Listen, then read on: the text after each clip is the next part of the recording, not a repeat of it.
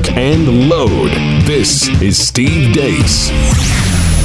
The Steve Deace Show. And greetings. Happy Wednesday. Thanks for tuning in here. Live and on demand on The Blaze. We're The Steve Deace Show. That would be me. Todd and Aaron are here as well. 888-900-3393 is the number. 888-900-3393. Steve at stevedeace.com is how you can email the program. That's DEACE. Like us on Facebook. Follow us on Twitter at Steve Deace Show. We have a jam-packed show coming up today. At the bottom of the hour, our weekly prophet of woe and lamentation, Daniel Horowitz, will be taking us inside politics. He sent me a note before we went on the air. Just, I need to give you a heads up, he said. I'm totally out of control right now. Excellent. That's what he said last week. Yeah. I'm like, tell me more. Also, hold over from last week, we are expecting to connect with a friend of the program, friend of mine, Congressman Chip Roy, coming up in the next hour. And it is Wednesday, of course, so we'll play our weekly game of buy, sell, or hold. Speaking of regular games, it's becoming a daily game now.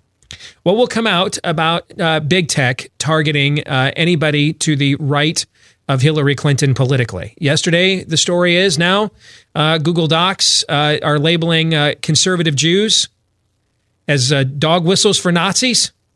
Guessing that'll be in Aaron's montage here in a couple of minutes. Apple is already trying to snuff out any potential competitor to Twitter, like this Parler app, and telling them, hey, unless you abide by what we think is acceptable speech around here, we're not going to list you in the iTunes store. And you know what's funny is I'm sitting on an email. I just haven't responded to it yet because it's going to take some time. From a guy telling me that the stuff we're predicting is going to happen with social media is never going to happen. And one of the things he predicted is that they're never going to deny apps. That's awkward. Yeah, it's almost not quite Elizabeth Warren awkward, but it is awkward nonetheless. This is why you want to get this new report from our friends at Swiss America called The Secret War, because they study these sorts of geopolitical and socioeconomic trends. And when they see companies like the aforementioned Google, probably the most powerful company on this planet right now, working with our number one economic rival, China, to create a social credit system right out of a literal Black Mirror episode. And if you're thinking that can't happen here, I think I've told you this before. My former home state of Michigan is trying to lower some of the worst in the nation auto insurance rates. And one of the new reforms there, the newly elected Democratic governor just signed into law, is tying your auto insurance rate to your credit score. That is a proto version of what China and Google are conspiring together to create right now. If you want to learn more about the secret war, 1-800-289-2646 is the number to Swiss America. They'll give it to you for free. 1-800-289-2646, or just visit their website. Get it free there as well at SwissAmerica.com. Again, that's SwissAmerica.com. And now here is Aaron with what's happened while we were away. What happened while we were away on the border? So that is our direct message to the families in Central America. Do not send your children to the borders. If they do make it, they'll get sent back. Oh, the good old days. The crisis has continued unabated despite efforts in recent weeks to get both Democrats and Republicans to come together in both chambers of Congress to solve immigration loopholes and provide humanitarian support. The fruits of those efforts is legislation of which Congressman Chip Roy of Texas says we're not talking about the actual problem. So when we're talking about the facilities that need to have more supplies and more dollars for support, I agree. I don't think anybody in this room disagrees at all. But nothing we are going to do today is going to actually solve the problem. Add on to this, Mexico's president confirming reports that the U.S. had warned them ISIS suspects were heading through Mexico to the U.S. border, though those suspects have indeed been detained. Meanwhile, in the United States, employees of the online home goods company Wayfair are planning a walkout of their jobs to protest the company's plan to sell $200,000 worth of bedroom furniture to be used at illegal alien detention facilities. Governor and presidential candidate Jay Inslee talked about what he would do to solve the problem if elected. We will also importantly confront the causes of this immigration, one of which is we have climate refugees now because the climate crisis is making Central America uninhabitable for large parts of people. Too bad the Dems in Congress won't do anything at all about border security. Too bad the Homeland Security Secretary, the one suspected of leaking details about the ICE raids, is a Democratic donor. Moving on, 2 U.S. soldiers were killed in Afghanistan today. The Taliban is taking credit for what they called an ambush attack. A new document from Google leaked to Project Veritas shows the company describing Ben Shapiro, Dennis Prager, and Jordan Peterson as quote-unquote Nazis. YouTube, a property of Google, responded by saying, quote, "We've had a lot of questions today. Clarifying, we apply our policies fairly and without political bias. All creators are held to the same standard." You keep using the word. I don't think it means what you think it means. John Matsey, the founder of the alternative social media website Parler, announced yesterday that Apple had contacted him recently demanding his website censor quote-unquote offensive content on his website. If they don't, Apple says they'll no longer allow the social media site to provide updates to their app. Stephanie Grisham, the former spokeswoman for First Lady Melania Trump, was announced yesterday as the successor to White House Press Secretary Sarah Sanders. An update on the Women's World Cup courtesy of USA superstar Megan Rapinoe. Are you excited about going to the White House? I'm not going to the White House. No, I'm not going to the White House. Behold, the likely next Prime Minister of the United Kingdom, Boris Johnson. What do you do to relax? What do you do to switch off? I like to paint, or I make things. I like to... What do you make? I have a thing where I make models of... when I was in Mayor of London, we built I make buses. You make models of buses? I make models of buses. So they're going to be in Downing Street. So what I do... No, what I don't make models of buses. What I make is... I get old... wooden crates. Yeah. Right? And then I paint them. And they have two suppose it's a box that's been used to contain two wine bottles, right? Right.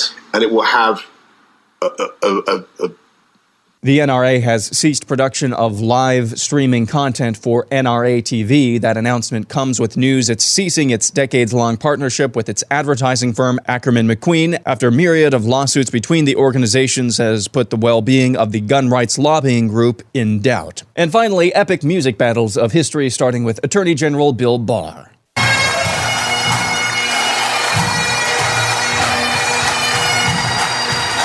He'll be taking on lip-syncing Ilhan Omar. She's never satisfied. Why do we scream? And that's what happened while we were away. We're very serious here, Steve. Very serious country. You did answer a question that has been bothering me for quite some time. Did I? How did the United Kingdom get to the brink of being overrun by Islamists? So I can check the box on that. Thank you, Aaron. Appreciate it. Yep. Aaron's montage brought to you by our friends, fittingly so, at WaxRx. You have itchy ears? Oh. Then you are Legion. Oh, that's another form of itching ears. I mean, like if you have like ear pain, like an ear infection or wax in the ears, things of that nature. If these problems sound familiar, you could be like millions of Americans forced to visit the doctor for a professional ear cleaning. But now you get the exact same results that you can DIY it in the comfort and convenience of your own home with our friends at WaxRx. It's a physician-developed technology that safely and effectively removes earwax buildup and then soothes the ear with a pH-conditioned formula. You can also get WaxRx now without a prescription, too. So if you want to give it a shot, here's all you need to do. Go to the website, usewaxrx.com. That's usewaxrx.com. And when you go to checkout, use offer code RADIO to get free shipping. Offer code RADIO at checkout to get free shipping. So no prescription, risk-free, free shipping. Not much more we can do other than just give this away. And we're capitalists here, so we're not doing that. Okay, so offer code RADIO at checkout for free shipping at usewaxrx.com. So we had the whole conversation yesterday about Ilhan Omar. Do you know in the countries where her worldview reigns supreme, she could get executed in many of them for that video. And that's not hyperbole. Straight up. In fact, even in many of the moderate Arab nations. There it is. Take a drink. Thank you. She'd be facing some kind of legal inquiry for a video like that as a woman. And given the music, although good choice in music, I have to give you know what, hey man, give the devil his due. I mean, it's one of the great albums of all time, is the Purple Rain soundtrack. But this reminds me of a conversation I had early in my radio career. There was a guy that went by an assumed name. And the reason why is he was a Christian convert in Nigeria that was now operating underground churches in Nigeria and was an underground evangelist. And he was, essentially attempting to infiltrate Islamic enclaves within his native country with the gospel. And so, he would travel around the world to raise awareness for his cause, funds for his ministry, but everything had to be under an assumed name because he was under a constant set of death threats. And he passed away a few years ago. And he told me a story once about how he was at a birthday party that was held after midnight for a very liberal member of the faculty at the largest university in Nigeria. And he was having a Sweet 16 American-style birthday party for his daughter. And so this thing had to be held after midnight when, they could get away with it essentially under the cover of darkness because local authorities would say, this is not the will of Allah. And so these 16-year-olds are smoking cigarettes, listening to American rock music. Basically, this professor, very liberal professor at this Muslim university in Nigeria, has turned his home into a club for his teenage daughter and her friends. And he goes into my former buddy here, who's passed away. He went into the bathroom to use the facility, and there is like a shrine in the bathroom to Osama bin Laden. And my buddy, the assumed name he went by was Umar, pretty common name in that part of the world. Okay, and Umar was shocked, given what's going on out in the rest of the house, that there's this shrine to Osama bin Laden over the toilet in this guy's bathroom. And he goes out after using the restroom. He goes and finds this gentleman and he says, "What is up with the shrine to Osama bin Laden in your restroom? Do you know?" Now this is before he was killed, so he was still alive at the time. Osama was, and he said, "Do you know that if bin Laden were here right now, witnessing what you are hosting in your home, which you are permitting your daughters to engage in, do you know he would have every single one of you killed right here where you stand for this?" And this very liberal, secular professor who, probably the last time he showed up for a Friday church service at a mosque was the last time any of the three of us went, basically, looked at him and said, "Yeah, you're right. But he's also stopping the Americans from stealing all of our oil and natural resources, and so we honor him for that." Just a complete, cognitive dissonance level of disconnect between the left and the right side of the hemispheres of the brain there. And I hadn't thought about that story in a long time. And just watching her dance there and lip sync to When Doves Cry by the late, great Prince brought that story to mind, because there's a disconnect there. Because many of the sympathies that she shows would show her no sympathy for behavior like that. But I want to get to what's the big issue going on right now. And, last week we learned that apparently we had a racist vice president. For 8 years under Obama, we apparently did not know this, and we are now learning this. And now I guess today we're learning it's tough to keep up with the Democrats' evolving standards. Today we are learning that Barack Obama was anti-immigrant, because between his pleas that Aaron pulled out from the file tape, "You're going to be turned back. Don't come to this country." Can you only imagine the chest grabbing that would be occurring right now on the floor of the Democratic House if Donald Trump went on Fox News and said, "Mamas, tell your children not to come here. We're going to turn them back." Oh, the casualty count would be high. All right. Well, our friend Chip Roy, who is slated to be with us later on the show today, put forth an amendment to this fake bill that they're debating right now.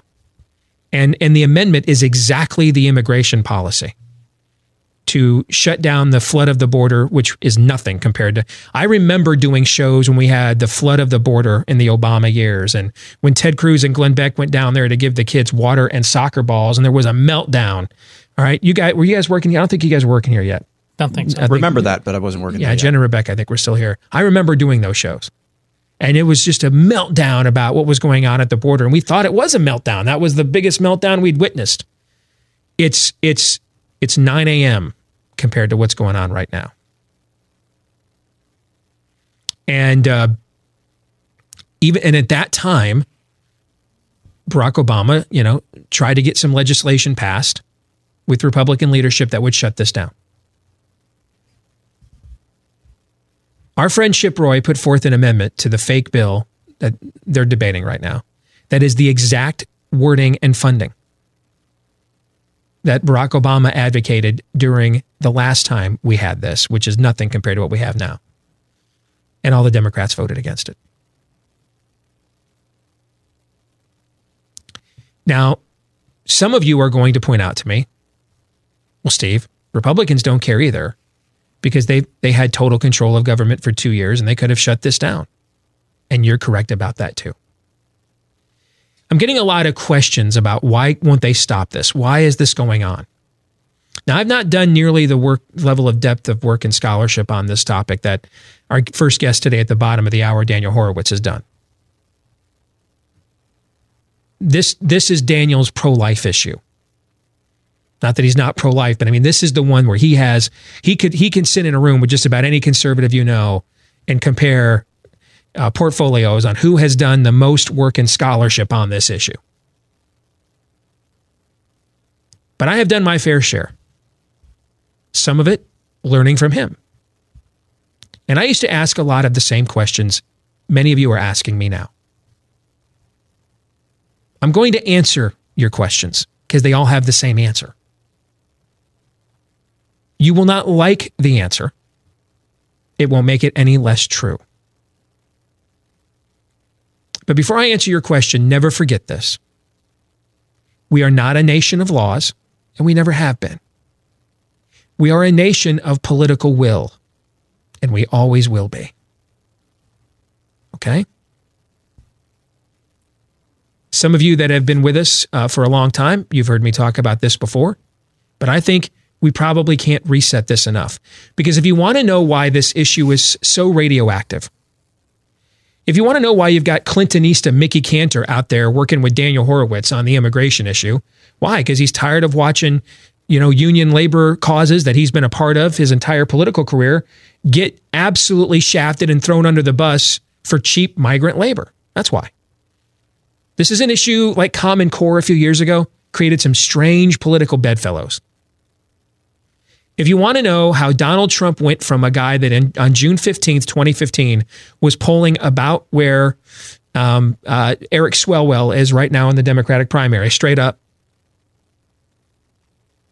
And in the span of 16 months, was then elected president of the United States. I mean, if I told you right now Eric Swalwell was going to be president of the United States in 2020, could you contemplate any scenario short of like a airborne contagion that takes out every last other eligible candidate? Could you contemplate a legitimate scenario where Eric Swalwell is taking the oath of office on January of 2021? No, you could not. That's about what Donald Trump's polling profile was in June of 2015. 16 months later, he's elected president of the United States. And this issue is the number one reason why. Let me explain to you why that's the case. It's because no other issue more vividly and blatantly exposes the realities of the unibrow system, as our friend Shannon Joy once dubbed it, This issue does. This issue, there's a reason why when Marco Rubio wanted to get in bed with the Gang of Eight, him and his political allies were attacking the Heritage Foundation and other people at the time for opposing that. Because we couldn't let the cat out of the bag. It's a little bit like what you said about yesterday, Todd, the Minneapolis Star-Tribune, when Ilhan Omar's people are openly saying, we control what they write.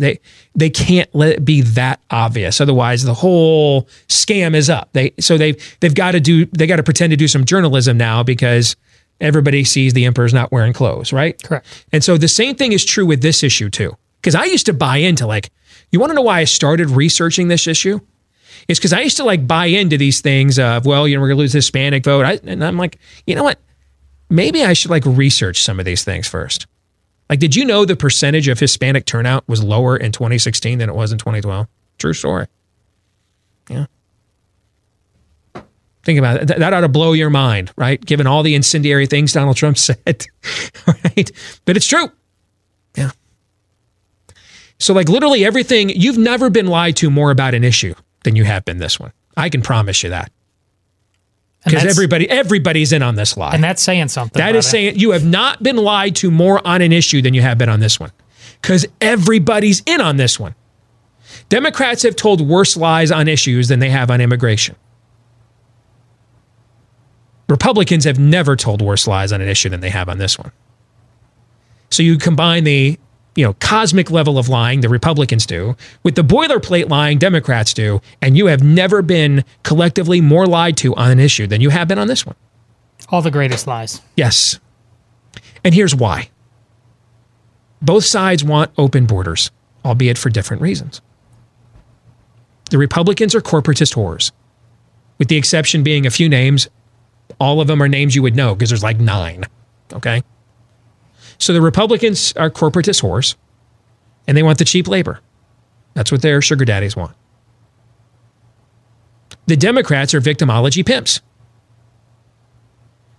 And they want a voter drive of people they can manipulate.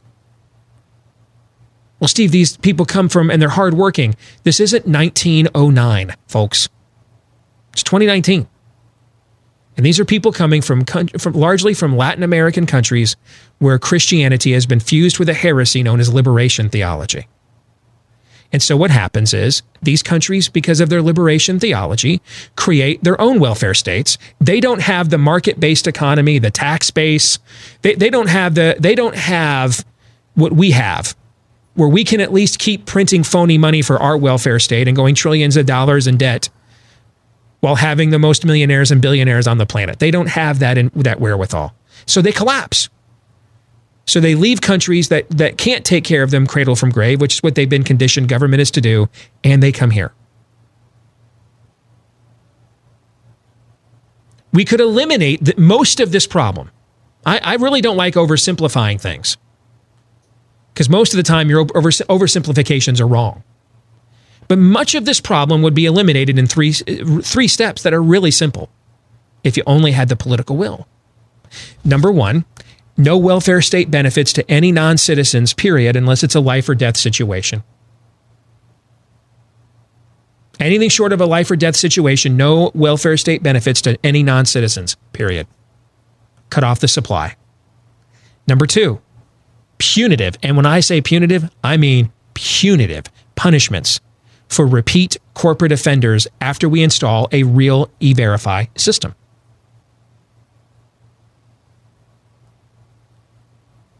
Third, we create a new class, permanent guest worker class. So if you want to come across from Mexico to California to do lawn work or whatever it is the Hollywood celebrities say are the jobs Americans won't do, or a border state like a Texas, though there should never be a permanent migrant status to work in Iowa. How many states and jobs do you go through to work the meatpacking plants in Iowa? That's why you first need number two, the E-Verify with the punitive punishment, because corporations want chattel. They don't want human beings. They want a guy that if he cuts off his arm in a saw, slicing your balagna, they just send him back across the border as subhuman and bring in the next indentured servant. That's what they want. I'm sorry if you're a longtime Team GOP guys, but corporations are sinners too, not just people that work in government. So you need to do those three things, and in that order. It's a permanent guest worker status. You're not a citizen. You can't vote. But if you have proven employment, you have money you want to send back home to your country, okay. Do you know what would happen? And everybody else is deported. And many of them would just leave on their own. It's funny, the only smart thing really that Romney said the entire 2012 campaign is what he got panned for the most, when he talked about cutting off benefits for illegals would create self-deportation. He got mocked for that. And then, of course, he went true in Mitt Romney fashion, went on with Jorge Ramos on Univision the month or two before the election, totally take back everything he said when he was trying to be severely conservative in the primary. But that was actually the smartest damn thing he said the whole campaign, because he's exactly right. That's supply and demand. That's the oldest economic theory out there. It's the pick and roll of economic theories. Cut off the supply of what's driving people here. Folks are not coming here. They're coming here either because they're criminals, or they're coming here because we have a welfare state and or a job their country doesn't supply. Those are the only three reasons. Only three. So you get rid of the criminals, no quarter to you. We cut off the welfare state benefits that we can't afford for our own people anyway. And then if you've got a proven job, and if it's on us, we let you live here for 20 years. We're not going to sit around and just start taking families with kids and acting like we're barbarians. But if you got proven employment, fine, but you can't vote. You're not a citizen. You have permanent guest worker status. Pay taxes on your income because your job is here in the United States, but you're not a U.S. citizen. This problem would all but go away with just those three steps. Why don't we do them? Because your interests and my interests don't matter to these political parties. Their vested interests do. That's why. Because we're not a nation of laws. We never have been. We're a nation of political will, and we always will be. Todd and Aaron, your thoughts really quick. Really quick, it's that's a hopeless pit in the stomach. You realize, and we have this talk on the air and off the air every once in a while about, who are there ears to hear? That's what really you're talking about. And the simple fact of the matter is that we are a post-rational society, and therefore the arguments we're making, you're not trying to build like some crazy Rube Goldberg machine. Nope. You're keeping it pretty simple. It just won't happen. Yeah, I mean, the farm where the illegal alien who killed Molly Tibbetts here in Iowa last year, the farm where he worked did not use E-Verify. The owner of the farm, the two brothers, big GOP donors, of course. Sure they are. I would like to know, and I don't know this, I would like to know, are they using E-Verify yet? The answer to that question is, maybe they are, but I haven't heard any stories. I haven't read any stories. I was just looking it up while you were talking, trying to figure out if they started implementing E-Verify. No, that's the point here. It's that this stuff happens. This kind of thing happens where our own citizens are getting hurt and nothing. No, we're going to walk out of our employer's office, Wayfair, because we don't like that for some reason we don't like that you're selling beds to illegal aliens so they can sleep on something other than the floor. Todd is absolutely right. There are no ears to hear, eyes to see on this issue whatsoever, which goes back to what you said at the very beginning.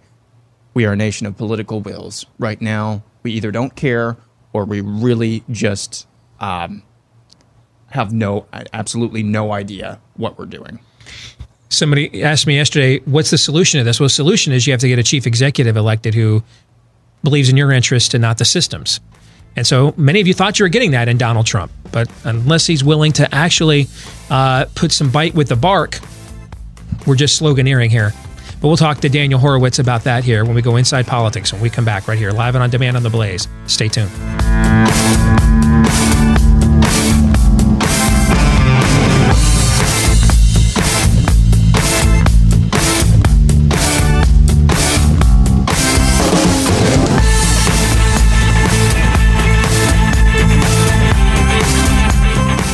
Hey, if you're thinking of replacing those carpets this summer, you did the spring cleaning, you tried, and you just couldn't get those pet stains out. You're like, you know what? I got to bite the bullet. Major expense. Before you do that, yeah, because it is a major expense. Unless you can lay your own carpet because you have to have the padding and everything else in. By the way, make sure when you get that carpeting quote, they're including the padding in there, because that's really where the stains go. Because you can feel like you vacuumed your carpet and you look at it from the outside and it looks okay, but why does it still smell bad? Because of the padding, right? That's why you want to give Genesis 950 a try. Its antibacterial component removes pet stains and odors because it gets down into that padding and breaks it down where they're the most stubborn. And it's also safe for kids and pets. You can even put it in your own personal carpet cleaning machine if you want to try it that way. Heck, you can use this to clean just about anything. You can do the nice stuff, the quartz and the granite in the kitchen and the bathroom. You can do the really pesky stuff, the grease stains on the concrete floor in the garage. But where it really shines is getting the pet stains out of the carpet. Try Genesis 950 today. And if you use the discount code BLAZE, they'll give you a discount when you go for the checkout as well. At genesis950.com, discount code BLAZE, genesis950.com. Let's bring him in. And again, he's warning us, he's out of control. He is our weekly prophet of woe and lamentation, our wild and crazy guy. Daniel Horowitz is here taking us inside politics. How are you, my friend? Other than out of control, how are you? What can I tell you, Steve? These are the times that try men's souls. July 4th week can't come soon enough. Well, let me just tee it up for you. And I want our audience to get a taste of some of the things that you have been writing about and sharing on social media as they fiddle while Rome burns up there on Capitol Hill. What is the true situation at the border? The stories you've been covering, illegal aliens that are released after 9 months by sanctuary cities that are raping the same disabled woman twice. I mean, you've been documenting some of this stuff. Share some of it with our audience, if you would. Chuck Schumer just put an easel of 2 dead bodies in the Rio Grande River, as if it's a policy punchline, as if there's something we could do about 1 to 2 billion people living in dire conditions around the world, making a trek, killed by the cartels, drowning in the river. Actually, there is something we could do. We could shut it off and turn people back and it won't happen. But I was thinking to myself, if we had a party that operated like the Democrats do, we could fill the Senate floor, the area of the room, and then the volume of it from the floor to the ceiling with easels of Americans killed by illegals, and we wouldn't even make a dent in it. See, or illegals or criminal aliens, criminal legal immigrants that we didn't properly vet and we had an opportunity to deport. Let me explain something for people. And I just did a podcast on this, so that's why I'm a little bit hoarse, because I was screaming my head off. So I got some of my out of control demeanor out on the show. So maybe I'll be a little calmer here. See, Don't do that next time. I expended it all there. I'm just exhausted. But here's the deal. To be pro-life through the prism of public policy, not virtue signaling, not signaling without a virtue, but through things that what could you do that is in your power that's logistically viable? There is no greater pro-life position than enforcing immigration law. The beauty of immigration law is it doesn't discriminate. It doesn't matter your country of origin, your color. A lot of people have noted, like, hey, Daniel, this wasn't a Mexican guy. Oh, why do you care? Like, yeah, the one who killed 7 bikers, including 5 Marines, was a Ukrainian. Every single crime committed by an illegal is 100% avoidable. Every single subsequent crime committed by a legal immigrant who hasn't naturalized is avoidable. It's redressable. They should be gone. That's the beauty of it. That is the beauty of that issue. What if I told you I had a magic pill to end all crime from a segment of a population? You tell me I'm nuts. But that is immigration law, and that is what's not followed. So, yeah, I mean, you mentioned the case of the guy who raped a woman twice, who was in a wheelchair. Oh, and only served 9 months in prison. Criminal justice reform. People will get locked up too long. So he's let out by a sanctuary, is not given over to ICE, and he goes back to that same woman and almost strangles her to death. That guy is still on the loose, but Russell Moore doesn't know about it because he only, Soros is the Bible now. So that's where we get our news from, our perspective from. Then you have the crash in New Hampshire, where this was a refugee from Ukraine. They were brought in legally. He had a history of drunk driving, driving without a license, reckless driving, larceny, all sorts of drug offenses. At least 3 of them made him deportable for the last 5 years. And you know, government like monitors everything you and I do. I mean, they have this info. Never shared. Yeah, I mean, when they want to track down which started an E. coli outbreak at a Taco Bell in Corpus Christi, they seemingly are able to find it. They seemingly are able to find that one mad cow, but we can't find the Syrian refugee in Pittsburgh who wants to bomb a church in the name of ISIS. We seemingly can't find him. It's weird, wild stuff. And the thing is, this is where we talk about the Overton window. When you don't have a party or a movement, and we just have a movement of Teletubbies, because that's what they are. AMLO is securing the border. Real nice. I mean, these people are mentally retarded. When you don't have a movement that every day is pointing this out, the people don't know about it. But let me just say this. My article on the bikers, I've written several thousand articles in my career. This has gotten more hits than anything I've ever written. So the American people do care when they know about it. But the Teletubbies in the Freedom Caucus, and that's the best of them, and in the Trump administration, they think, oh my gosh, there's the migrants in the water. So what? So freaking what? I don't give a damn. Not that I don't care about hundreds of thousands of people who die or have accidents or are killed everywhere in the world on a given day as people made in the image of God. But from a public policy standpoint, we didn't do that. We're minding our own business. Borstar, the special operation unit from Border Patrol, which goes through Delta Force style training where they almost die from it. One guy almost died last year from it. Rather than being used against the cartels, they have saved thousands of these people. And by the way, the cartels drop them in the river. So while they're saving them, they know that they're taken out. And that's when they bring in the previously deported murderers, rapists, drug runners, gang members. So that's never talked about either. And we don't have a movement pointing this out. So all we know about is that no one's sitting there with an easel of 7 dead bodies, including 5 Marines, strewn out on Highway 2 in Randolph, New Hampshire.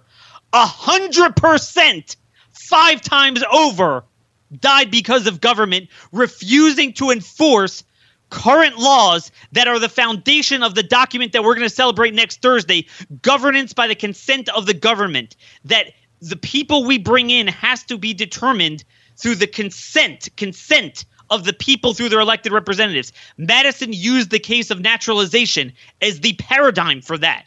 That's the ultimate issue. And yet it's brought in by the courts. It's brought in by crappy administrations, including the Trump administration that doesn't follow law, by sanctuary states that refuse to get rid of them and actually harbor them, knowing that they're going to be deported. So they actually treat them better than Americans. And yet nothing. They don't talk about it. They don't. Steve, in one county, in Santa Clara County, ICE tells me within 2 months, they have 176 denied detainers of people who themselves were previously in custody because of 110 previously denied detainers. And among them is rape, assault, tons of sexual assault for kids, a lot of kiddie stuff. And thanks to Gorsuch's ruling today on another criminal case, more kiddie porn guys are going to get out, but that's a different story. Arson, drug trafficking, you name it. The number of Americans that have lost kids because they make one mistake and they took drugs, but now the drugs are laced with fentanyl by the cartels. I'm sick of the Russell Moore morality in this country. Steve, what happened to the morality of everyone, but certainly conservatives that we grew up with, that they understood that we can't do 100% good in life? That's for God. We have to do what's just. And they understood that the little part that comes out that's not good from that is not our fault. What happened to our moral compass? Why is our side so worn down? You know, look, I guess Soros is the biggest evangelical leader now. I mean, crime and immigration. I mean, he's awfully right on a lot of issues. For those that don't know why Daniel keeps invoking George Soros in this context, he started, it was found out later he was the one funding it. And so several people, like Eric Metaxas, ended up walking away. But it was called the Evangelical Immigration Study Table, is what I remember it was called. And it turned out to actually be a complete George Soros scam. And it's still operating. You know, it's kind of the Jesus seminar of the 2010s. It's still operating, and some of the people that you've mentioned are still friendly and supportive of it. But that's, for those wondering where Daniel's making that reference, what he has to do with this conversation. It's because he tried planting a Trojan horse in the church on this issue. You asked a question today on Twitter that I think it's the most important question. Before we can debate anything else, we have to get everybody's answer on this. Do we have an obligation? Do we have an obligation to go anywhere people are suffering and transport them to the United States? Do we have that obligation? So here's the thing. Based on the standards that both Republicans and Democrats in the Trump administration has laid out, which, by the way, is a standard that even Obama in 2014 didn't subscribe by. Obama, there's a clip going on the web now where we played it on the show earlier today where he was on CNN saying, "Mamas, don't send your children here. They won't get in. We're sending them back. Don't do this. They're going to die. I don't know if they fall off trains. I don't know if I don't know what the deal is, but it ain't our problem. We didn't cause it. And the best thing we can do is to just keep them out." That was the baseline. You want to talk about an Overton window when you have a movement of Teletubbies on the right. So that's exhibit number one. But the point being is this. So let's just say for a minute, let's just say that we have a country of, by, and for non-citizens. Americans don't matter. Our security apparatus is not for Americans. Forget about the drugs, the crime. The ISIS had 3 guys confirmed by the Mexican government now coming up. Doesn't matter. We aim to please illegal immigrants and the cartels. Okay, that's what we want to do. What no one explains is what is the most feasible way of doing that. So you have 1 million people this year who came up and empowered the cartels to hang us, and we pay for the news to hang our necks with. And we have an obligation to them. So here's what I don't understand. What about the infirm, the elderly, the disabled? What about the people that can't make it all those miles? Right. That can't make the trek. Yeah. You think you're virtuous? You're a dirtbag. I could show you endless pictures and videos going on in these countries of origin. Don't you then, by that virtue, have an obligation to land boats in the Northern Triangle? But I'm not done. They're coming from Haiti. They're coming from Cuba. They're coming from Brazil. They're coming from Venezuela. But I'm not done. They're coming from Congo. They're coming from Angola. They're coming from Cameroon. They're coming from Sri Lanka. They're coming from Bangladesh. They're coming from Turkey. Don't we get a congresswoman from Somalia now? Somalia too, even though they're inadmissible. But except to the Congress. But go ahead. They're that's another thing. Yeah, talk about deportable aliens and yeah. Anyway, 49 different countries. Don't we have an obligation, Steve? I haven't done the exact math, but there's about 90 countries where the GDP per capita is lower than that of Guatemala. Lower than that of Guatemala. So don't we have an obligation that we can't to bring them all here then, right? Because they're suffering. That's the standard, people. Right? I don't have an exact number. 1 to 2 billion people. Don't we have this is see? They're like dead bodies in river. Yeah, and finish your sentence. And what?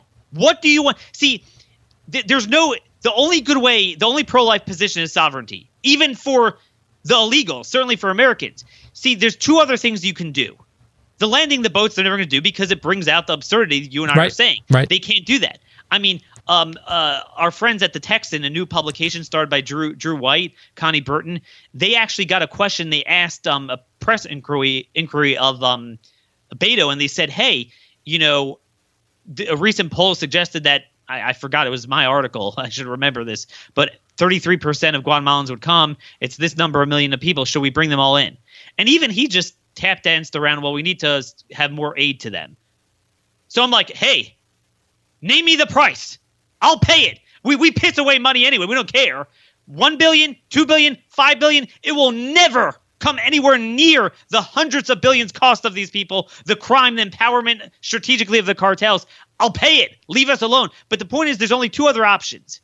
Either what we're doing now, which is amnesty, catch, and release. But Trump's being treated like a Nazi when he's giving them what they want, because inevitably, even before the release, you have to detain them. Right. And Steve, there is no good way of housing 700,000 families. No, you can't do it. There really isn't. Yep.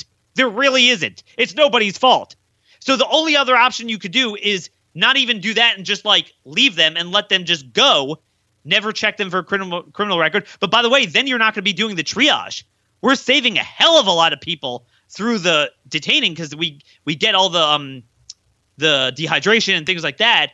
We don't screen, again, contagious diseases for Americans, God forbid. Americans suck. But we save a hell of a lot of illegals that aren't talked about. So they already have articles about how we leave them stranded. What is it they want to do? They're literally not explaining. The only option is to land boats. They are literally, and everyone except for Chip Roy and Andy Biggs are incapable of talking about this. They're incapable of confronting them.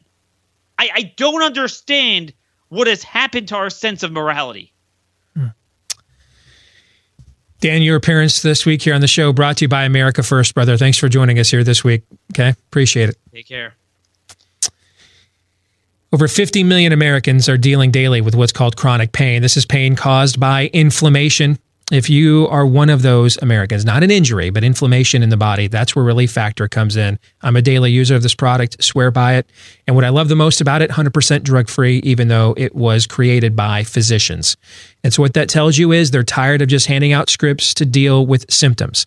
They want to help the body to actually perform some of the God-given healing power that's inside. And that's where the natural formula, 4 key natural ingredients, I think I did 4 key natural ingredients there that make up Relief Factor that will unleash your body's ability to fight back against the inflammation causing that chronic pain. If you want to give it a shot, it's just $1 a day right now for the starter kit. That's $20 for 3 weeks to give it a shot. Whatever you have to lose for $1 a day, except maybe, hopefully, and finally, the pain. Just go to relieffactor.com. That's relieffactor.com. Gentlemen, your thoughts on the conversation we just had with Daniel Horowitz? I can't do better than his Teletubbies analogy. You know, he's exactly right. And this goes to what we said before about ears to hear and eyes to see. I mean, the simple degree to which... Hold on, I got a Fusion GPS thing. I'm sorry, go ahead. You can lay out a case as... I just decided to do it before Aaron did, so go ahead. I'm sorry. It's all good. That's just where we live, man. It is. It's a case as clearly as Daniel can make, but when it's just about people. The magazine I love, First Things. It's a way of talking about it. This is so far below people's first things. I mean, you go spacebar. They just don't care. They have agendas that go way beyond the death toll. I love how Daniel laid out the flip side of the progressive notions of what the truth are almost opposite. The number of people that are being saved by Americans willing to go out of their way to provide care is the real story. But it's flipped to say that somehow, and they're talking that poor toddler and her father, that's somehow Donald Trump's fault. Or any president's fault. We have all these scams that we're running on what could be solved with just grown-ups being grown-ups. We talked about that in terms of the political race. That's where we're at. We just don't have adults anymore. And how many people how many people die on the way here? How many people get raped on the way here, robbed on the way here? Right. So America now, the compassionate position, the Christian Russell Moore compassionate position is America's the Hunger Games. All right, you race to get here. And if you survive long enough to make it, then we let you in. But that's heroic. That's compassionate. We hope our good friend Congressman Chip Roy will be joining us here at the top of the next hour, live and on demand right here on The Blaze. Stay tuned.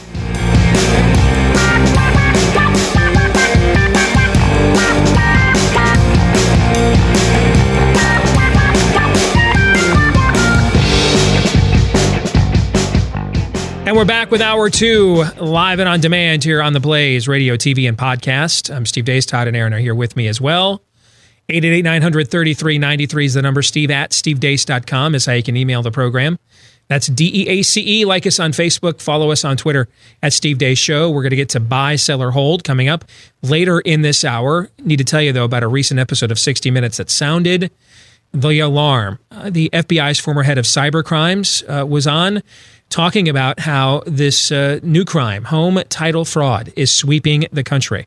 And the reason why is because your home's title, mortgage, more vulnerable than ever before. These are largely kept in databases online nowadays, which makes it more convenient for you and I, but also for hackers too. And what they do is go after what is for most Americans the most valuable investment they'll ever have, their own home. They forge their signature onto your home's title once they've hacked into the database, and then they start taking out money, loans against your equity so they can liquidate your investment in your home, and then they stick you with the payments, the late fees, foreclosure notices, etc. Don't let this happen to you. Your mortgage lender, your bank, your identity theft protection cannot protect you. But for pennies a day, our friends at Home Title Lock will. They will mobilize as they monitor your home's title. If they detect anything nefarious at all, they're on it to protect that investment. If you want to learn more, get a free title scan and report to find out if your home's title has already been targeted. If you go to HomeTitleLock.com, that's HomeTitleLock.com. And we're joined now by our good friend, Congressman Chip Roy, who is joining us from the great state of Texas, from Capitol Hill in Washington, D.C. Good to see you, Chip. How are you, man? Doing great, Steve. How are you doing? I'm still recovering from the, even by my standards, the amount of bombastic truth bombs our mutual friend Daniel Horowitz just dropped on this show about 5 minutes ago. We're in the midst of a fallout, but we've recovered in time to welcome you on, Chip. But so you're there on the front lines. I mentioned the amendment that you filed today because there's this clip going around from a few years ago, and you were probably working in Ted Cruz's office when he and Glenn Beck were getting all this heat, when all these kids were coming to the border, remember, because Obama was rumored to be doing this executive amnesty. And so moms sent their kids here to get as many dreamers in under the cloak of darkness as they could before the stroke of Obama's pen and a phone. And Ted and Glenn Beck went down to the border to give those poor kids water and soccer balls. And it was a big controversy. You probably remember that, right? Okay. And very much so, yeah. Yeah, and so President Obama, when all this was going on and the country's like, make this stop, and he goes on national television and says, mothers, don't send your children here. We will turn them away. They won't be allowed in. So you went back to that era and filed an amendment today in the Congress. Can you tell us about this? Yeah, well, I appreciate you pointing that out. What we've got is the utter hypocrisy of Democrats who are totally running away from the previous president, from President Obama, who offered in a bill in response to the crisis of the time, which was, of course, a deluge of unaccompanied alien children, many of whom were riding on the top of train cars. We were dealing with some of the problems of their safety and concern about that, as you remember. And President Obama's response was a strong response. He was saying we should send a message to those countries to tell their families not to send the kids here. We should work to stop it. We should advertise in those countries to stop it. And we should enforce the law here and deport.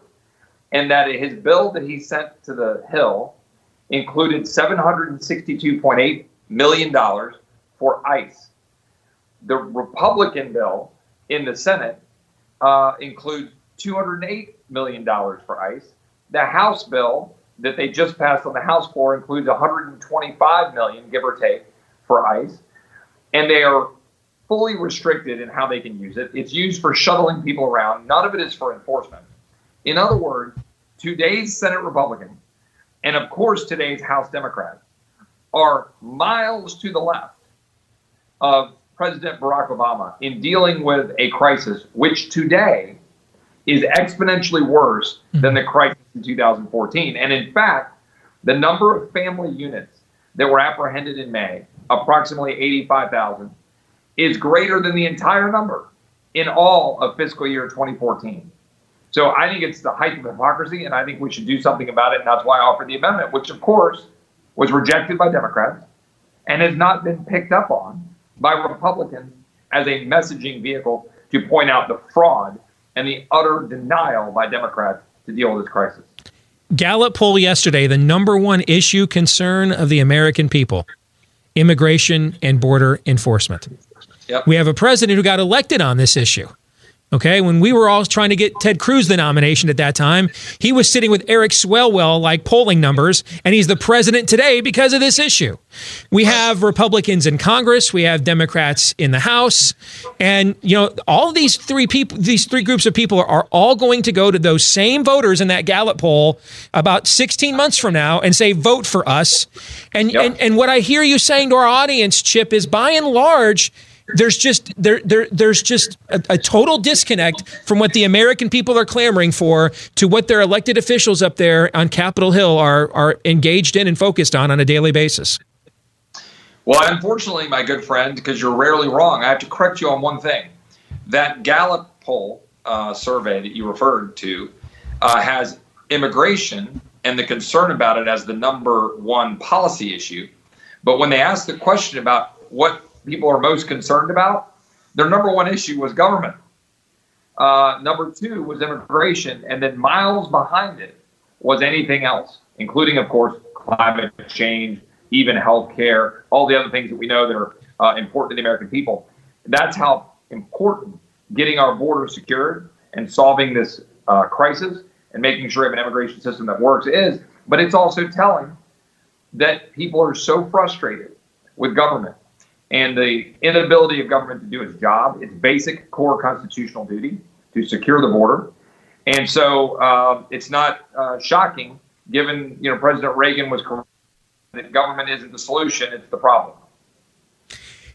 I'm sensitive to the amount of political heat you're already taking on, and you haven't asked me to do this, but we're friends, and so I'm sensitive to that. Okay, but I also I'm sensitive to the questions I know my audience has, because you're going to be one of the few people that has a conduit to the people that they would like to reach and find out what's going on from. And there's a lot of people in our audience that voted for President Trump because of this issue, and what are they doing there? Why? What country would not, Chip, if we had 86,000 people coming here uninvited, would not view that as a form of invasion and mobilize like their armed forces to confront something like that? And so a lot of our audience voted for the president because he seemed to be one of the few people with sympathies to their concerns on this issue. Are they doing all that they can do? Are they working alongside the efforts that you're engaged in? What can you tell our audience? Because most people that watch The Blaze have given up on the Democratic Party. That's why they're watching stuff like The Blaze, right? So they want to know, what are the people we elected to do? What are they doing? What can you tell them, Chip? Well, my answer would be a mixed bag.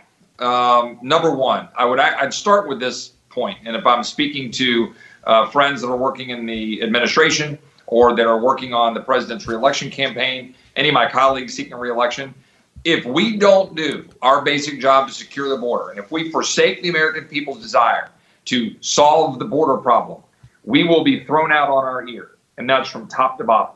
There is no wiggle room here. We've got to keep a strong economy, and we've got to secure the border. If we don't do those things or fight to the death to try, then we will be thrown out on our ear, and the American people would be right to do so.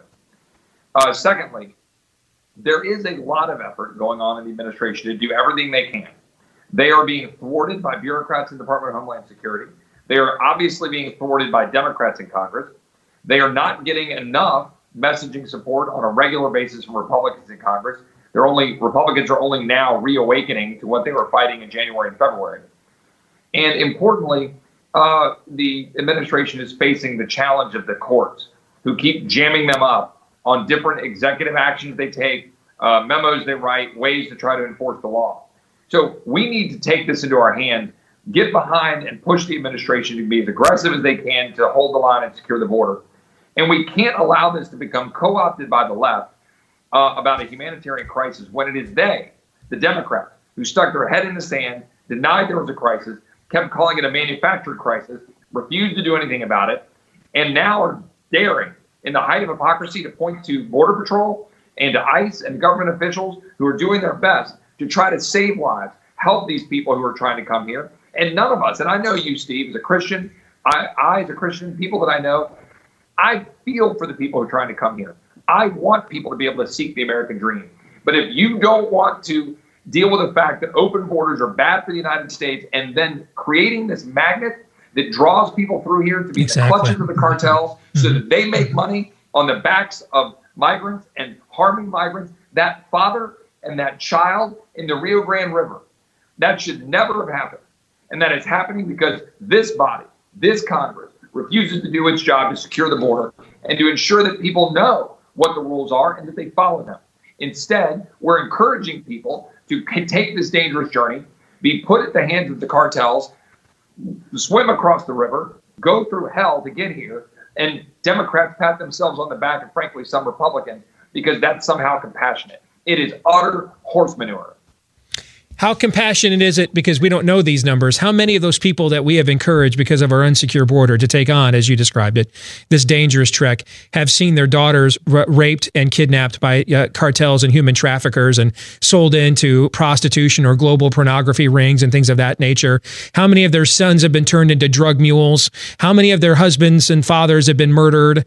How many of their wives have been forced into indentured servitude to fiends and cartel evildoers? It's funny, we don't know any of the data on that, but yet we're encouraging an environment where those dangers are embarked upon. It's funny that never gets talked about, Chip. You know, it's really sad. You are correct. It is obviously very difficult to know the numbers, but when we have objective third-party organizations who are generally regarded as humanitarian organizations like Amnesty International and others that are telling us that it is upwards of 30 to 35%, a third-ish, of women and children who are abused along this terrible journey. I don't know if that number is accurate, but is it 5%? Is it 20%? Is it half? Whatever it is, it's a staggering number of people that we're allowing to be subjected to criminal elements as their path to get to the United States, and that we're encouraging them to do so when it is in direct contradiction to our laws.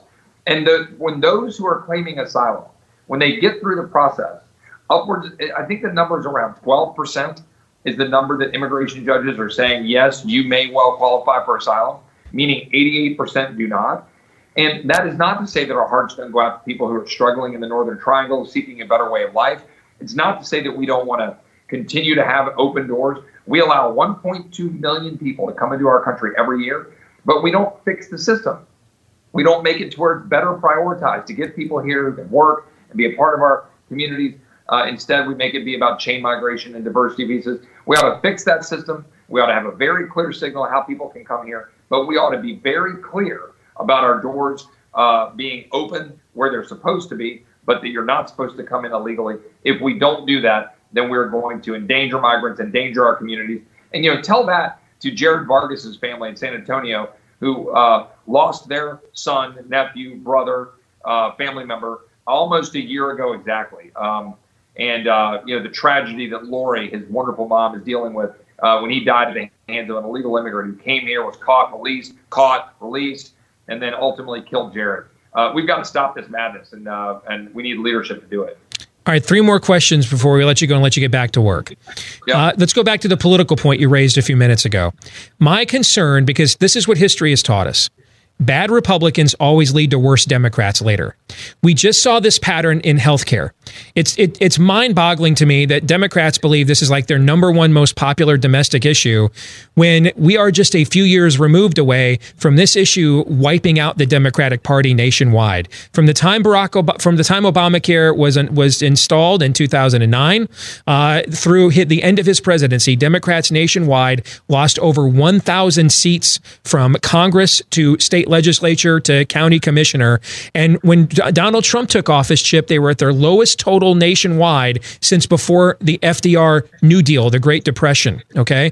And yet they've now turned this issue to their advantage. Why? Because Republicans promised year after year, vote for us, we'll get rid of Obamacare. They did over 50 show votes. They get into office, they don't get rid of Obamacare. Then the Democrats, with their friends, help with their friends in the media, turn the tide, and Republicans now take the blame for the mess that the Democrats made, right? I fear the exact same thing is going to go down the road here with immigration. And now Barack Obama wanted everyone to know when you were coming after him when you were on the Senate staff years ago on Obamacare. It's not a gateway to single payer. We don't have a public option. Now they're all running on single payer.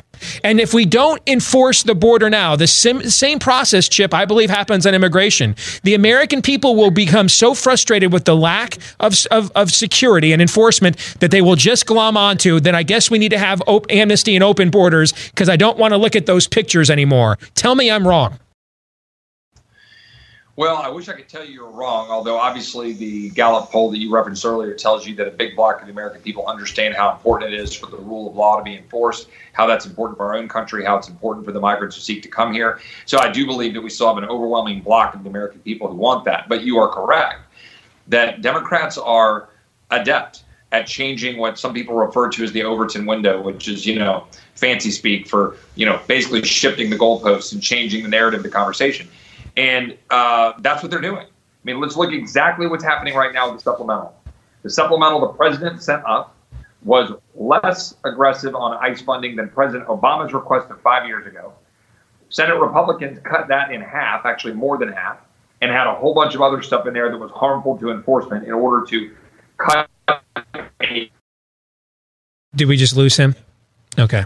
We're going to attempt to reconnect here with Chip Roy because there's two other questions we need to ask him before we let him go. What do you think about what Chip's had to say so far, Todd? Well, like with Daniel Horowitz, we really don't deserve people like Chip Roy. And I think you basically said as much in your own way of telling him not to run unless you're going to do something. Because this is a man, there's so few men and forget Congress, just all walks of life. The men who are willing to stand the post, no matter the cost. I've been absolutely amazed, humbled just by the last week and a half of what I've seen from Chip Roy. And I know he's back with us now, but that can't be said enough. He deserves your attention, no matter how unclear you are about this particular topic, just because he's been a man in full on this one issue. All right, Chip, the last two questions I want to get to before we run out of time with you. Yep. A legal question, all right? So you have a legal background. You used to work in the Attorney General's office in the state of Texas. You've talked about what's going with the court challenges this administration faces virtually any time it tries to honor any of its campaign pledges. What legal advice would you give them? At what point, what could a judge decree? Anything. If the judge decreed, you know what, Trump Tower, you turn your assets over to me. Would they say no to that? I mean, at what point would you advise them to stop taking universal injunctions and all the rest of this seriously? It's not worth the paper it's printed on. Well, I would tell the president to do that now. The time is now. We need a Jacksonian moment where the president of the United States looks at the courts and says, you enforce that law. I'm getting tired of having judges. I think now I've lost count. Steve, you may know better than I because I've just lost track, but we're at 6, 7, 8, 9. I mean, Daniel would know. How many nationwide injunctions we're under that are blocking the efforts by the administration in this particular instance to try to secure the border and come up with some logical path to do this the right way. So, for example, the president tried to, through executive action, make a decision to say that we're going to take asylum claims because we should, and the law says we should, but do so through ports of entry. But we are going to deny any claim when you cross the river. Now, imagine if we'd have been allowed to set up that regime, let the world know that that is how we're going to enforce it. Anybody who comes in will be summarily dismissed and removed. Then it would have stopped the flow of people coming across the river because they know they'd be denied. People would have to go through ports of entry. And then perhaps that man and that little child would still be alive today. But instead, some judge appointed in the Ninth Circuit makes a ruling based on his concocted theory. And then now we're faced and we're stuck dealing with that. And I think that's problematic. Now, obviously, we've had some of these that have gone up to the court and when trying to overturn the injunction, rather than, of course, dealing with it on the merits, on the question, which will take time. And I think Roberts went against us on the question of the injunction in that case. This is a perpetual problem. And at some point, a president of the United States is going to have to look at the court and tell that court to pound sand when it is stepping over the ability of the American people to govern ourselves. The president has the basic constitutional duty to secure the border of the United States. And it's absurd that we're bowing down to the whims of judges and allowing that to create our policy so that now people are dying and getting harmed because we can't actually do our job to secure the border. Final thing, my friend. What's next for our audience? What do they need to be watching for as this battle debate rages on? Well, I mean, I think what's obvious that we've got to be attuned to is the way Washington works is right now there's this little bit of a battle on what we're going to do on this funding bill. And Republicans are turning this into some epic fight to stop these apparently horrible House bill in order to get the apparently wonderful Senate bill. Look, there ain't much difference between the two bills. I'm going to tell you. Yes, the Senate bill is better, but it's shades of difference. Both bills fail fundamentally to provide the resources necessary for ICE, to put the bets in place, to free up our law enforcement officers to be able to hold the line, secure the border, and send a signal that we're not going to allow people to come across between the ports of entry, that they're going to follow our rules and laws and do that. So my point is we need to follow very carefully, and the American people need to pay attention, not let this slip away, because at some point today, tomorrow, sometime over the July recess or when we get back, they're going to come to some agreement, some grand bargain of getting this deal done on the supplemental, but none of it's going to truly solve the problem. So keep your eyes open, press your members of Congress, be vigilant, demand that we do our job and secure the border, and let's keep this focus going between now and November of 2020. Because the American people, when they speak up, these guys listen. And I'm telling you, it works. It worked in cap and balance. It worked in some previous immigration amnesties in the past. It'll work today. But the American people cannot assume that the administration is going to be able to get this done without pressure from the outside for us to do our job. Great stuff, Chip. Thanks for taking time out and joining us here today on the Blaze, brother. God bless you, okay? Steve, God bless you. Thank you. And have a wonderful Independence Day next week. And despite all these frustrations, we're the greatest country in the history of the world. And we'll celebrate it next week and the great imaginations of our founding fathers and what they did on July 2nd, on July 4th, and all of those important dates next week. So have a great and blessed coming celebration. Amen. Same to you. Take care. It's Congressman Chip Roy from the state of Texas joining us here live and on demand on The Blaze. Can I ask you a question? You bet. You've talked with Ted Cruz about this, Chip Roy, others.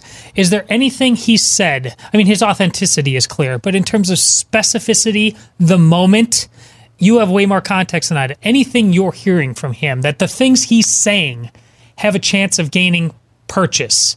Because while I'm simultaneously incredibly impressed with him, I'm hopeless at anything's going to come through. Do you hear something other than that? I think along the lines of the question you're asking, the big takeaway from what he just said was noting that and see what Chip is doing here. There's something else going on beyond the immigration issue, and this is why he is fighting so hard to get traction. Because he is exposing that this is just a large scam, period, on virtually every issue. I mean, he pointed out that we're supposed to be fighting and clawing for the superior Republican Senate bill, and it's only $100 million difference. And by the way, $200 million is what the Republicans are putting into perhaps the worst border crisis in American history. And Barack Obama was asking for 4 times that, according to the numbers that. And Chip would have been, I think he would have been chief of staff or basically the guy running Ted Cruz's Senate office at that time. So one of the jobs he would have had would be looking at Barack Obama, the president's appropriations requests. Okay. So when they're just not, what he's telling you is they're not serious about this. And here's the next thing that he's telling you. They're not going to get serious about this until you make them get serious about it. Same thing Daniel was saying. Yeah. There's too much conservative media that's in this for cocaine Mitch memes. And what he said to you at the end, don't take for granted that if you leave the White House alone, this will get done. Now, he seems to think, and I would agree with him based on record, that when prodded and pushed, the Trump White House is far more likely to respond to you than Republicans in Congress in either chamber, in or out of power. And so the big takeaways from this conversation along the lines of what you're asking me, Todd, is that neither party on Capitol Hill is serious about this on any level whatsoever. And I didn't ask Chip because he's got enough haters. That's the reason I gave you the big picture answer at the top of the show, is so that guys that, we need to at some point have preserved to get something done in Washington don't have to. So I'll be the Dark Knight here and tell you the real lowdown so someone can be the Harvey Dent. So I'll be the bad guy.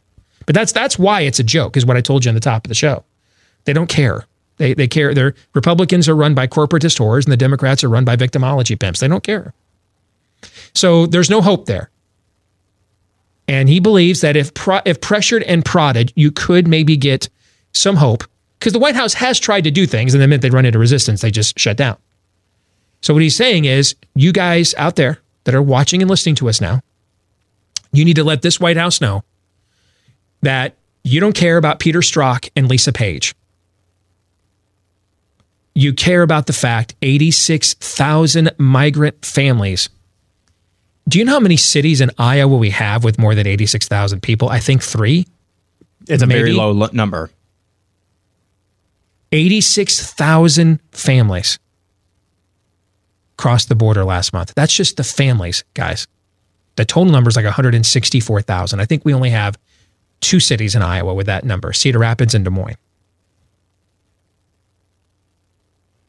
So here's the message he's given you. You need to say to the White House, do your damn jobs. We sent you there to put America first. Time to do it. Time to tell some courts, take a flying leap. Time to pressure Cocaine Mitch to stop doing lines and get in line. And do your damn job too. Otherwise, more people are going to die. There's going to be more dads and sons and daughters in rivers. More women are going to get raped and kidnapped and put into human trafficking rings. More Syrian refugees are going to try to blow up churches in America in the name of ISIS, like what happened in Pittsburgh last week. This is going to continue. So, does that answer your question? Yeah, not in the way I hoped it would, but it was honest. It goes back to the very first show we did after that at the beginning of and the dawn of the Trump presidency. We know who the people in Congress are. That's not changing. And it hasn't changed. I mean, I feel like I'm doing a lot of the same shows I've been doing since before you guys showed up. We've had like 4 elections. The X factor is Trump. He's the variable. But Mitch McConnell's a constant. John Cornyn's a constant. Nancy Pelosi, Chuck Schumer, constants. The variable is Trump. And what is he willing to do? What is he not willing to do? What toes is he willing to step on? Who's he not willing to step on? And ultimately, you have to treat him as your employee and spend far less time retweeting, the pillow talk between Lisa Page and Peter Strzok and all the rest of that garbage. And kvetching about what the hell. I'm so proud of Aaron. I didn't even bring it up. I'll bring it up now. I'm so proud of you that you did not put Bob Mueller being subpoenaed in your montage. Yeah. Dude, that's seriously one of my most proudest moments as your boss. You get me. Perfect. That's all I ever wanted to hear you say. But we just mentioned it for the first time on our show. What time is it? 12:27 Central Time, local time. More than 3/4 of the way through the show. We're an hour and a half through a 2-hour show. Most of the rest of our peers in this industry, do you think they waited an hour till 75, 80% of their show was done before they brought that up? Probably not. And therein lies your problem. And that's just therein lies your problem. So, you have to make them do their jobs. Now, the good news is he has shown a willingness to do it if you push him, but you're going to have to push him. He's not your president. He's your employee. It's why we the people, we form the perfect union here, not the other way around. More in a moment.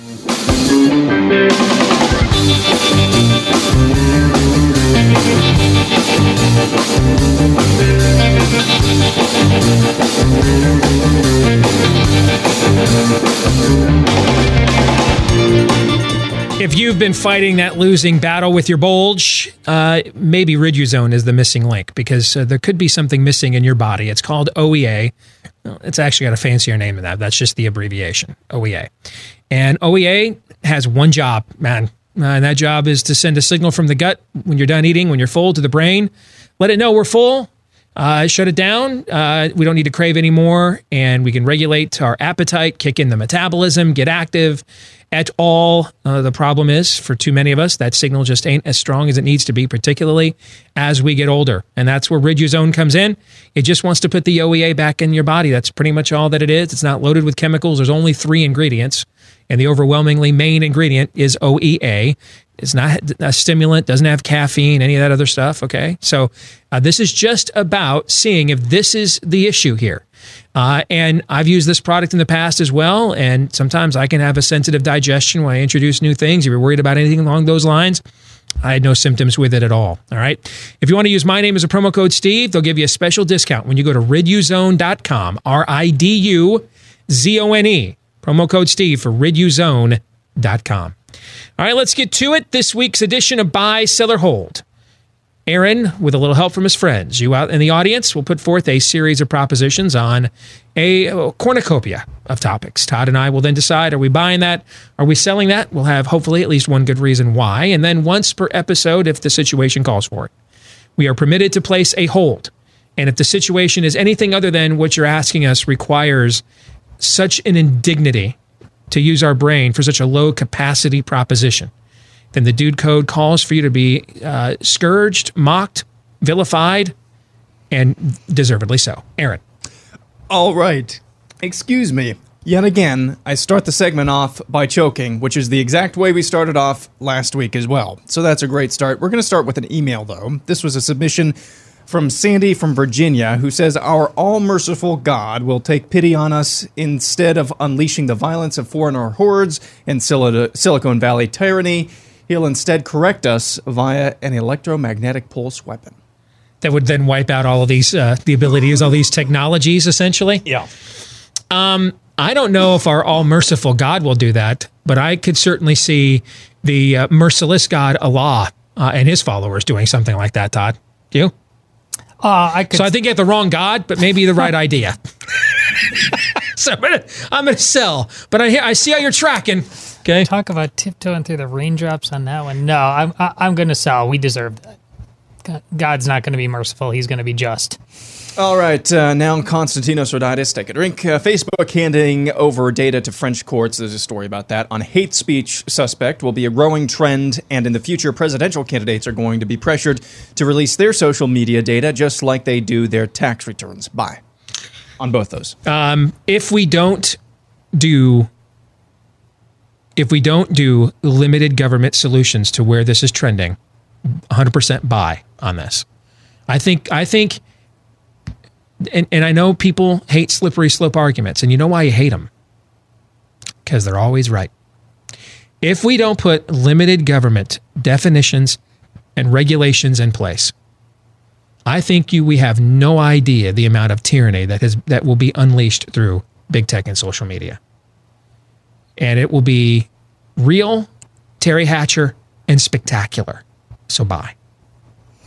Yeah, I'll buy, but on the social media data thing, how far does that rabbit hole go, Steve, in terms of what because of the data that they have on you, me, and everyone else, to the nickel core of the Earth's crust, to the very gates of hell. But what does that mean in terms of not responding like so? I mean, whether it's right or wrong, like personally, they're using this as a sort of attack dog. I want to know how damaging whatever data. Hey, you don't turn it in. It's the Black Mirror episode. Hey, you don't turn your stuff in. We don't like your activity.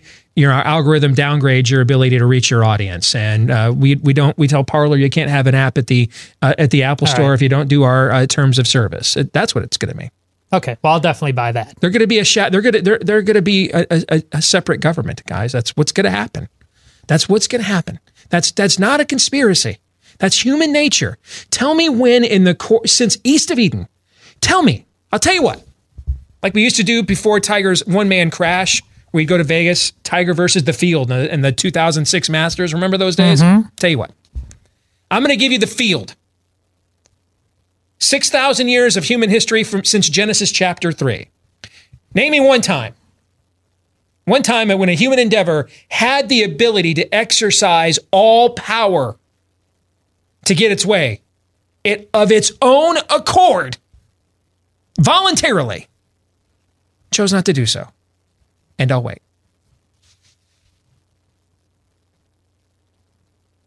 Thank you. Aaron. Moving on, Patrick Hilbolt says the NFL will opt out of its $1.5 billion per year DirecTV Sunday ticket deal, and Disney will pick up the option and make it available with its Disney ESPN Plus Hulu app. I like what you're thinking. I think the NFL is definitely going to opt out.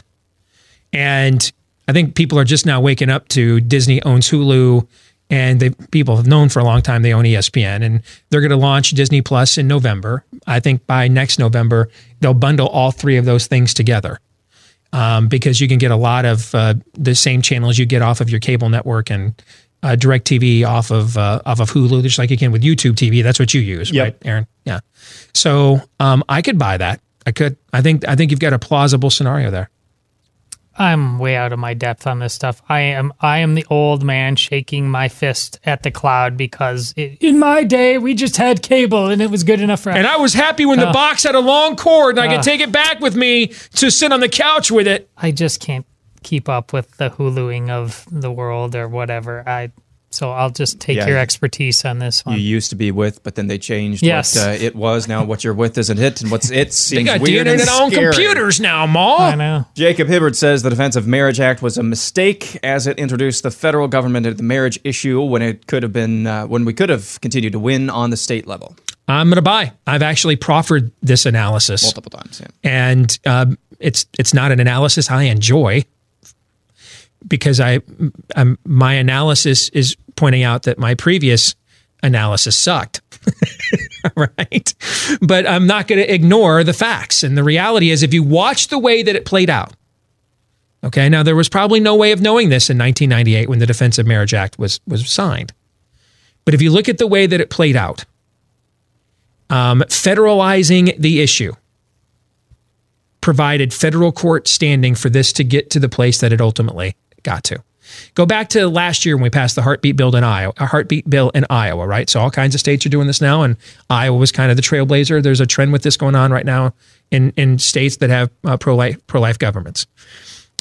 Recall that when the court challenge came to our bill,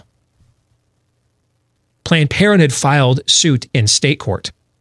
Because one of the reasons we're using the strategy of these heartbeat bills is we're trying to create federal court challenges to challenge Roe head on, to create standing. Like you can't just say, I want to challenge Roe. You have to create you can. If you're a leftist, you can be like the ACLU and the Freedom from Religion Foundation and have like one damn office in a closet somewhere in Madison, Wisconsin, literally. And you have standing. You'll be given standing by any federal court to challenge anything you want. But if you're a conservative in California and you're one of the 9 million people in that state that voted for marriage back in 2008, and then one judge who was appointed by Bush and decided he liked to have sex with other guys and liked to marry a guy that he had sex with one day, decides that he doesn't want to have that be the marriage law anymore. You 9 million people have no standing. For your votes are just all forsaken. You have no standing. You can be disenfranchised like that, okay? So no standing for you, but if you're the ACLU or the Freedom from Religion Foundation, you can have standing at any time for whatever reason, just because. All right, those are the rules. Okay? You can't play a rigged game, and that's the game that we're playing. The whole game is rigged, all right? So that's the fallacy of conservative justices to bail us out of this, okay? But that notwithstanding, for those of us that are still beholden to the way the system is supposed to work, we have to come up with a case that gives us standing to challenge previous precedent. All right, and so these heartbeat bills were written in a way to create challenges to Roe on the merits. To avoid that precedent working against them, Planned Parenthood sued the state of Iowa in state court. And then the state Supreme Court used that case as a means to declare that the Iowa Constitution, which was written in 1859 or something. Somehow we just found out in the year 2018 that the Iowa Constitution grants you a constitutional right to an abortion, which is really damned amazing because I read the thing numerous times and I can't believe I just missed it. We just missed it all these years, but it apparently was in there and we just missed it. That's the game. All right. So if you look at how this played out with the marriage battle, then we should have just left it as a state amendment issue. Now, we eventually, given the way the culture has gone, probably would have ended up here anyway, because restraint and human nature don't typically go hand in hand. And we would have come up with a federal judge, knowing what we know now of the federal judiciary, we would have found a federal judge that would have made the extraordinary state case that he can overrule an amendment to a state constitution that doesn't address an issue that is explicitly addressed in the federal constitution that like never has happened before. But given what we know now about the courts, do you think it's crazy they just would have done that anyway? Oh, I know they would have, which is now why they might have done it like this year instead of like 2012. So we probably would have ended up here anyway. All right, you just would have had some federal judge who decided I'm same-sex attracted, I don't like your state amendment, and I'm going to totally violate the tenets of federalism and rule your state amendment out of bounds, right? We would have gotten here, don't you think? I'm certain. But it would have happened a few years later, So, yes, Jacob is right, but the way the courts have gone, even in just the last few years, we would have probably ended up in the same spot nonetheless. All right, this one just for you, Steve. Ron in Dallas wants to know, Oklahoma goes 11-1 and wins the Big 12 title again this year. Sell. Yep, I don't want to say any more. Okay. But because my college football preview is done, but it's not yet ready for release. Yeah, thank you for putting the pressure on me the other night on Twitter. That was actually not my intent. Yeah. Let's see. So part two, actually, if you'll indulge us. Jalen Hurts becomes the third Sooner in a row to win the Heisman. Sell. Okay. Yeah, I don't think that will happen. And the main reason why is he's a different kind of quarterback. More of a power running quarterback. I don't think the numbers will be as redonkulous as they've been the last 2 years where Baker Mayfield and Kyler Murray essentially had the exact same statistics. Gotcha. Todd Saffel says, cheering for a great former player now playing for another team, a la Albert Pujols in St. Louis, is allowed by the dude code. Especially if he left with honor, played with honor, hasn't dishonored you since he left. Absolutely, that is. That was great. Yeah. Absolutely. Let me tell you what the dude code doesn't allow. The dude code doesn't allow you to leave a school for greener pastures to go to the Big Ten in a different sport. And then when your conference is in another sports championship for the first time in 53 years, for you to go to that event and root openly against the team from your own league, to then root for the school that you left to move on to greener pastures. That's what James Franklin is doing at Penn State. The dude code does not allow that. That's a total douche move, period. David Evans Martinez says, the NBC Democratic presidential debate will be described as lit by one of the candidates. Quickly. Is Eric Swalwell on stage? Yep. Bye. Yes. Absolutely. And in the most awkward way possible. That is the correct answer. Social media America today. Actually, I just want to take the last part of this. We will have a civil war before we have revival. Well, I think you're in a cold civil war right now. Yep. And it's one or the other. You'll have one or the other. I don't want to presume to get out. I'm fine being skeptical. Cynicism's different. So I don't want to presume to, I don't know what the future holds. I don't know what God has in store. But it will be one or the other. That's what revival or bust means. I mean, a house divided against itself can't stand. That's what it means. You're buying? I'll buy. Alrighty, Arwit with a good one. In the next 5 years, Bible apps will be banned from Apple and Google app stores. Buy. Without regulation, without reasonable regulation, this is a buy. Yes. Yes, buy. All right. Tommy Skoog says Vanderbilt has the ugliest uniforms in the history of baseball. Which ones now? The ones they wore last night I liked. Maybe because the ones they wore game one were so absolutely brutally hideous that what they wore last night would look like an upgrade. Okay. So, and I haven't watched enough college baseball to know, So, but if you're talking about the ones they wore game one of the finals, buy. Last night's weren't too bad. I didn't see them. Was this game one of the finals right there? That was last night. That was last night. Yeah. And I'm telling you, that is an upgrade over what they wore on Monday night. Yeah. Have we seen baseball in the 70s, though? There's no way, whatever they wore. I love those uniforms. They should all come back. I miss those Padre uniforms, those Philly uniforms. I loved them. Those are classic A's uniforms. That was the late 70s to early 80s, the best era for uniforms, There's some troubling uniforms in the 70s. No. Whatever they were, they can't be that bad. I think the early 2000s, like whoever was running the BYU in Denver and the Denver Broncos, whoever made the decision to move on from the Orange Crush uniforms to those like dark blues with all those stripes, you're all fired. You're all fired. I love those, and I love the dark blue Charger uniforms as well. And whoever made the decision, you know what? We just won so many damn games wearing these beautiful baby blue uniforms at BYU. So let us go to like these, poop. This dark navy that's so dark it looks like poop. You're all fired for that too. All right. Props to Pitt for going back to the uniforms of the 70s that made it. Then when it was a national power, those baby blues with the yellow, they're going back to that this year. Those are going to look tight. I think BYU is more often now wearing those classic baby blues. The Chargers announced they're wearing the greatest uniforms in the history of American team sport. All this coming season for the 100th year of the NFL, they are, as their new home jersey, they're going to wear the powder blues, the Lance Allworth powder blues. That is, in my mind, the best uniform in the history of American team sport. We actually got 2 baseball uniform buy-sell holds this week. Worst baseball uniform ever. This is from Micah Don Arrington. Even worse than the White Sox softball shorts. I'm going to buy that. Picture. I don't know what era this is from. I remember the White Sox softball shorts, but I'm going to buy that. That's terrible. It's a Pittsburgh Pirates uniform, and it's got the big pirate face on the front of the cutoff now we're t-shirt. talking. That's awful. That's awful. What era is that from? That's got to be from the 90s. No, that's not of an era. I think they just made that up. I've never seen that uniform before. Really? Nor have I. Yeah, I think they think that's modern marketing. Wow. Your generation's to blame for that, Aaron. Oh, no, I'm going to blame it on the 90s. Actually, that is my generation. Anyway, the Democrats will be saved by a dark horse presidential candidate like Mark Cuban or Bill Gates. This is from Uptick Mick. Sell. Total sell. I'm going to sell. Here I see where you're tracking. I like the way you're thinking. Here's the problem, though. They're both straight white males. So there's no salvation. Yeah, if the guy who served as Barack Obama's understudy for 8 years is a straight white male, if they're going to try to take him out, they're going to bring in these 2 billionaire guys that are straight white males from corporate America? Hell no. I don't think it'll matter if they're a straight white male if the Democratic Party is in so much trouble and Trump is looking like a clear leader, front runner. But then at that point, I don't think those people want to risk their legacy of losing to Donald Trump.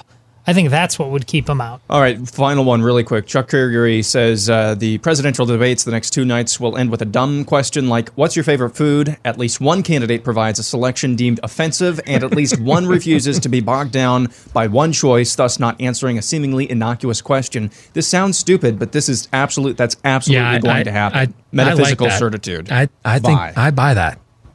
I'll buy that if they ask it. I don't think they're going to ask it because there's too many existential questions to be had about. You don't think they'll try to ask something to make that humanize them at least a little bit? That's exactly why they're going to ask it, Todd. You don't think it's going to be the woke Olympics for an hour and 59 minutes, and then like for 1 minute left, try to put a smile on everybody's face and humanize everybody? You don't think that? There's like 12 people on each stage, man. Yeah. That's it. That's it. I kind of like Chuck's idea. I could see that. I like the idea. I just don't think it's gonna. You know what? If you could pay to make something happen at the Democratic debate that wasn't a tragedy or vile, okay? It's sad that you have to make that distinction. Like, I would pay real money if someone got so mad at Elizabeth Warren. They looked at her and said, "You know what? Go get me a beer. Enough." What do you think? I like that. Is that a good one? You like that one? I like a lot of things. We're going to stick around and tape some overtime. For those of you that are Blaze TV subscribers, blazetv.com/Dace. If you'd like to subscribe, use my name, Dace, as a promo code for a reduced subscription. For the rest of you, back at it again tomorrow, noon Eastern, right after Glenn Beck, John 3:17.